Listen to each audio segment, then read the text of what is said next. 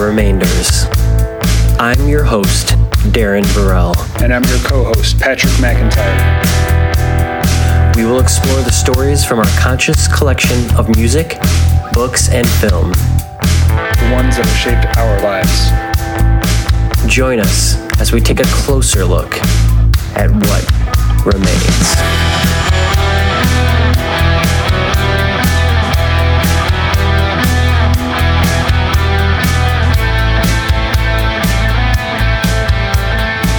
Hello and welcome to Remainders. Today I am not joined by my co-host Patrick McIntyre.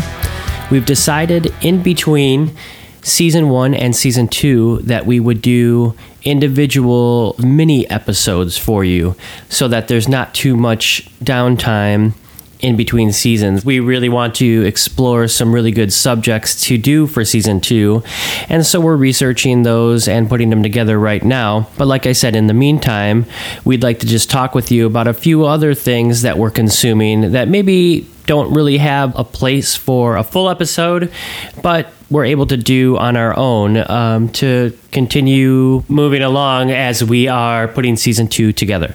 So today I'd like to talk about a book that I've read called Dear Cary by Dyan Cannon. I have to start out by saying that I gotta be completely truthful.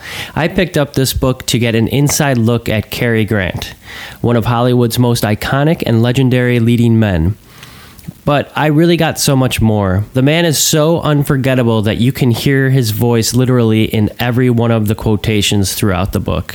Many people know a lot about Cary Grant, and it wasn't like I was going to pick it up and find some new revelation about him, but I was hoping to pick it up and at least get some insight into what Dyan thought of the man while they were married.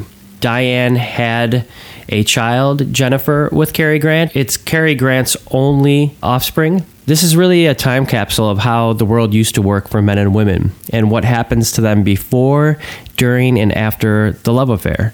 This love affair just happens to take place between two well-known and famous actors. It's important to note that this book was written in 2011. That's a little under a decade before the Me Too movement brought awareness and exposure of injustices happening in the workplace and beyond. The Me Too movement hadn't started yet, so none of these writings were influenced by it, at least in terms of the research I've done. The book starts out with what most readers signed up for right away, Dyan being courted by Cary Grant. She doesn't leave much ramp-up time to get to what we're all waiting to hear about. She does, though, however, give some great insight into what it was like for her before Cary Grant came calling. And yes, he courted her after seeing her show, Malibu Run. In that show, Dyan mostly wore a bikini. He was over 33 years older than her and 3 years older than her father. At first, she believed he was interested in placing her in a movie. A stamp of approval would have went a long way for an aspiring actress back then, especially from Cary Grant.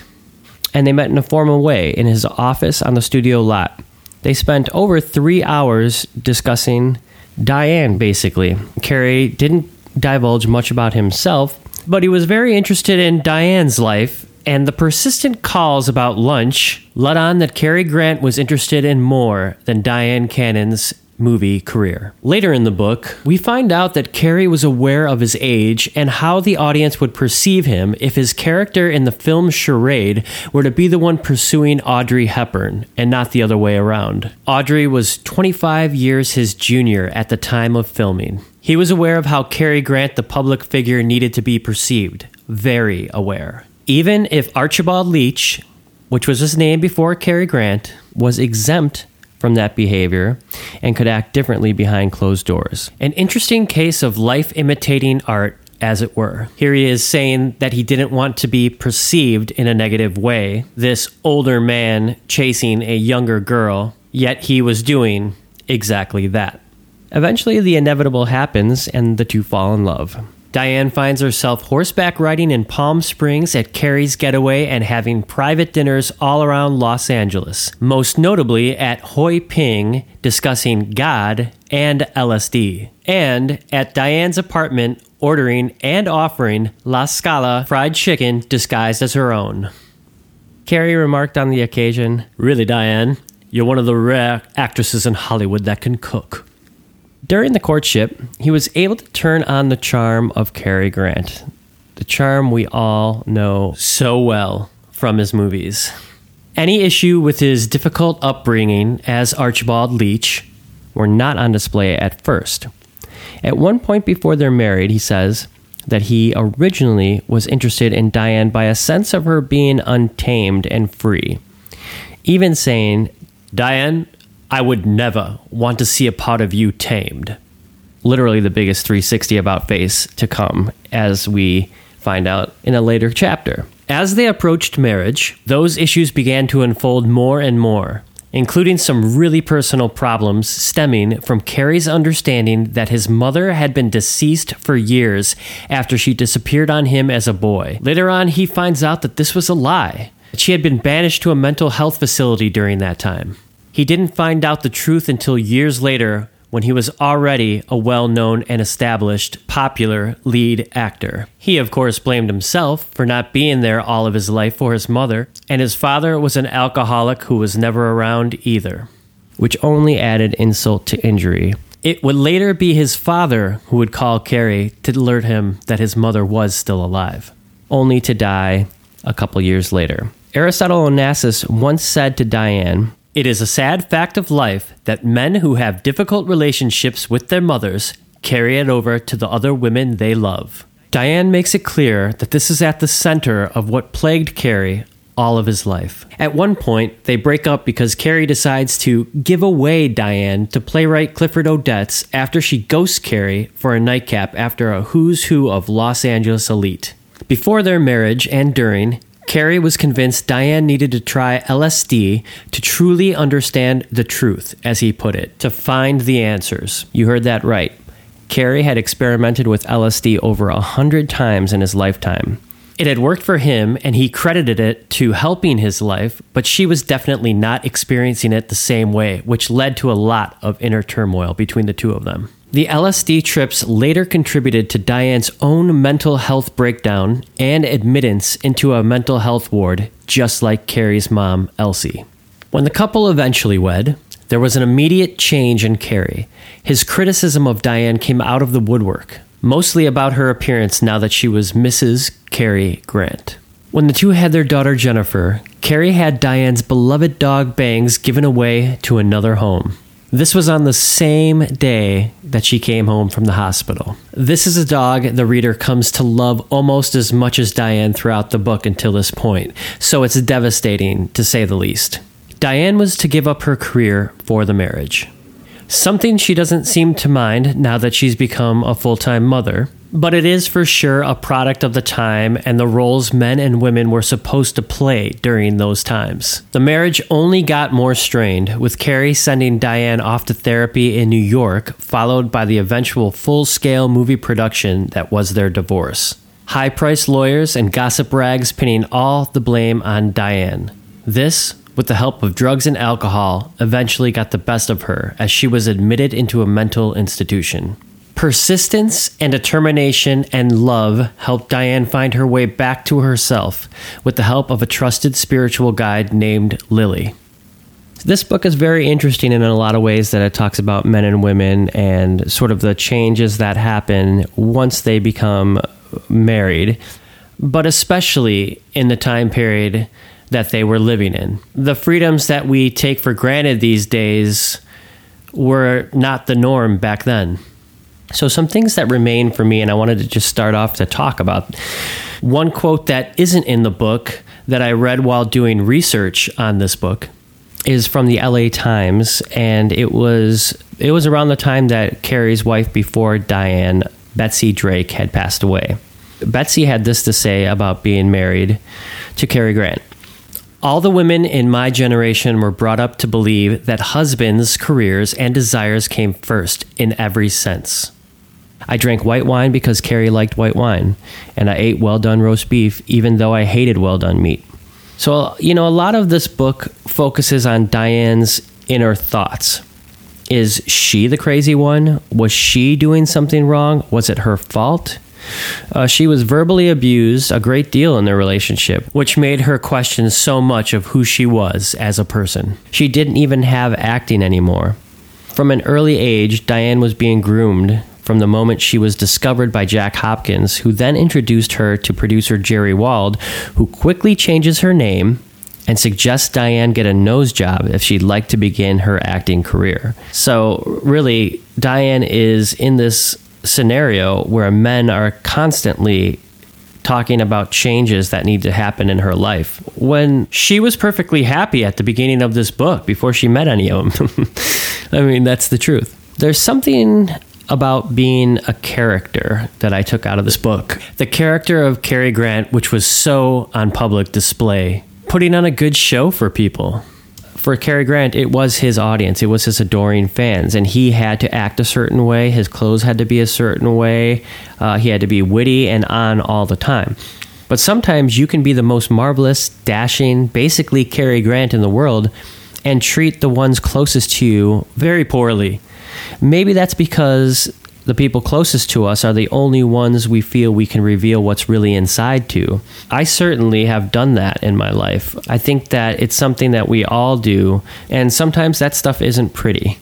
It's certainly something a movie star doesn't want his adoring fans to see. So the people closest to him, the people closest to Cary Grant, have to deal with the pain and suffering because they are the only ones who really can't leave him, whether it's because he's too powerful or just because they love him too much. It's hard to leave somebody.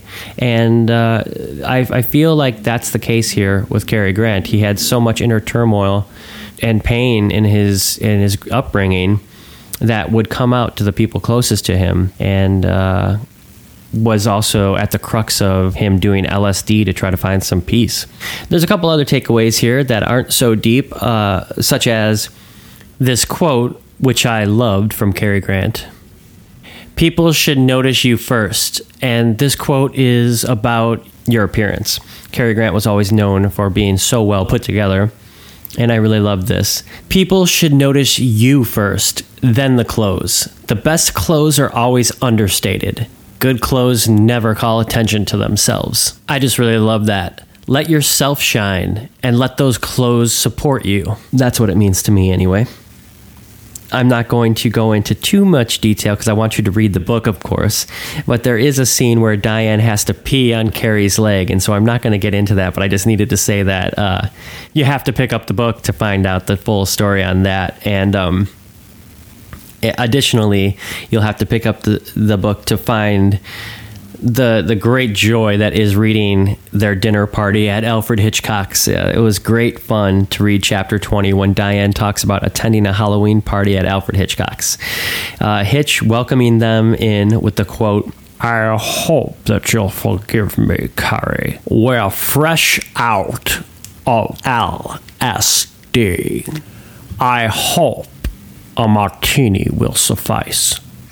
Which just had me laughing so hard, thinking about Alfred Hitchcock opening up the door and making fun of Cary for, the much publicized use of LSD. And at that party, Jimmy Stewart was there. I'd say more wonderful things about the story, but I think this story alone is worth picking up the book so you can read that chapter. I'd like to end this episode with this quote from Diane, which I think really sums up how I feel. Was Cary Grant a perfect man? Not even close, especially if we are to believe everything that is in this book from Diane Cannon's perspective. Cary Grant was definitely flawed, a product of the system that he was brought up in and the times that he was living in. I think that this was such a wonderful thing for Diane to write in her Dear Cary note, and it goes like this. "You're as beloved now as you ever were, and rightly so. You helped generations to laugh, cry, and cheer as we muddled our way through this thing called life.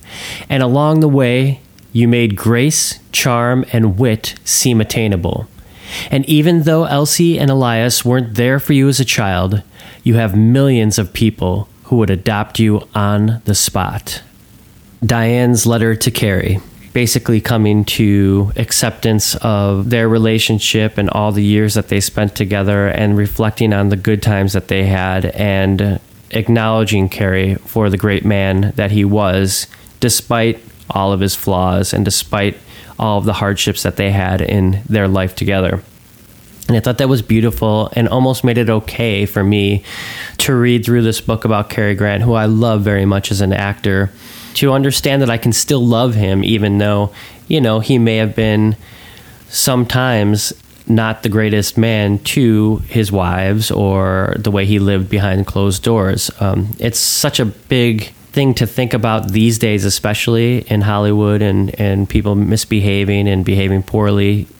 So I liked this book a lot for that and for that insight and for the things that remain. Thanks for listening to this first mini episode on Dear Cary from 2011 by Diane Cannon. I do hope you'll pick up the book and check it out. And thank you for listening to Remainders. We'll see you next time. You have been listening to Remainders. This episode was written, narrated, and produced by Darren Varell and Patrick McIntyre. Original music, episode art, logo, and editing by Darren Varell. Find out what else remains by visiting our website at remainderspod.com. And we're on Twitter, Instagram, and Facebook. Just search @RemainersPod. Please tell anyone you can about our show, and we look forward to telling you more of what remains next time.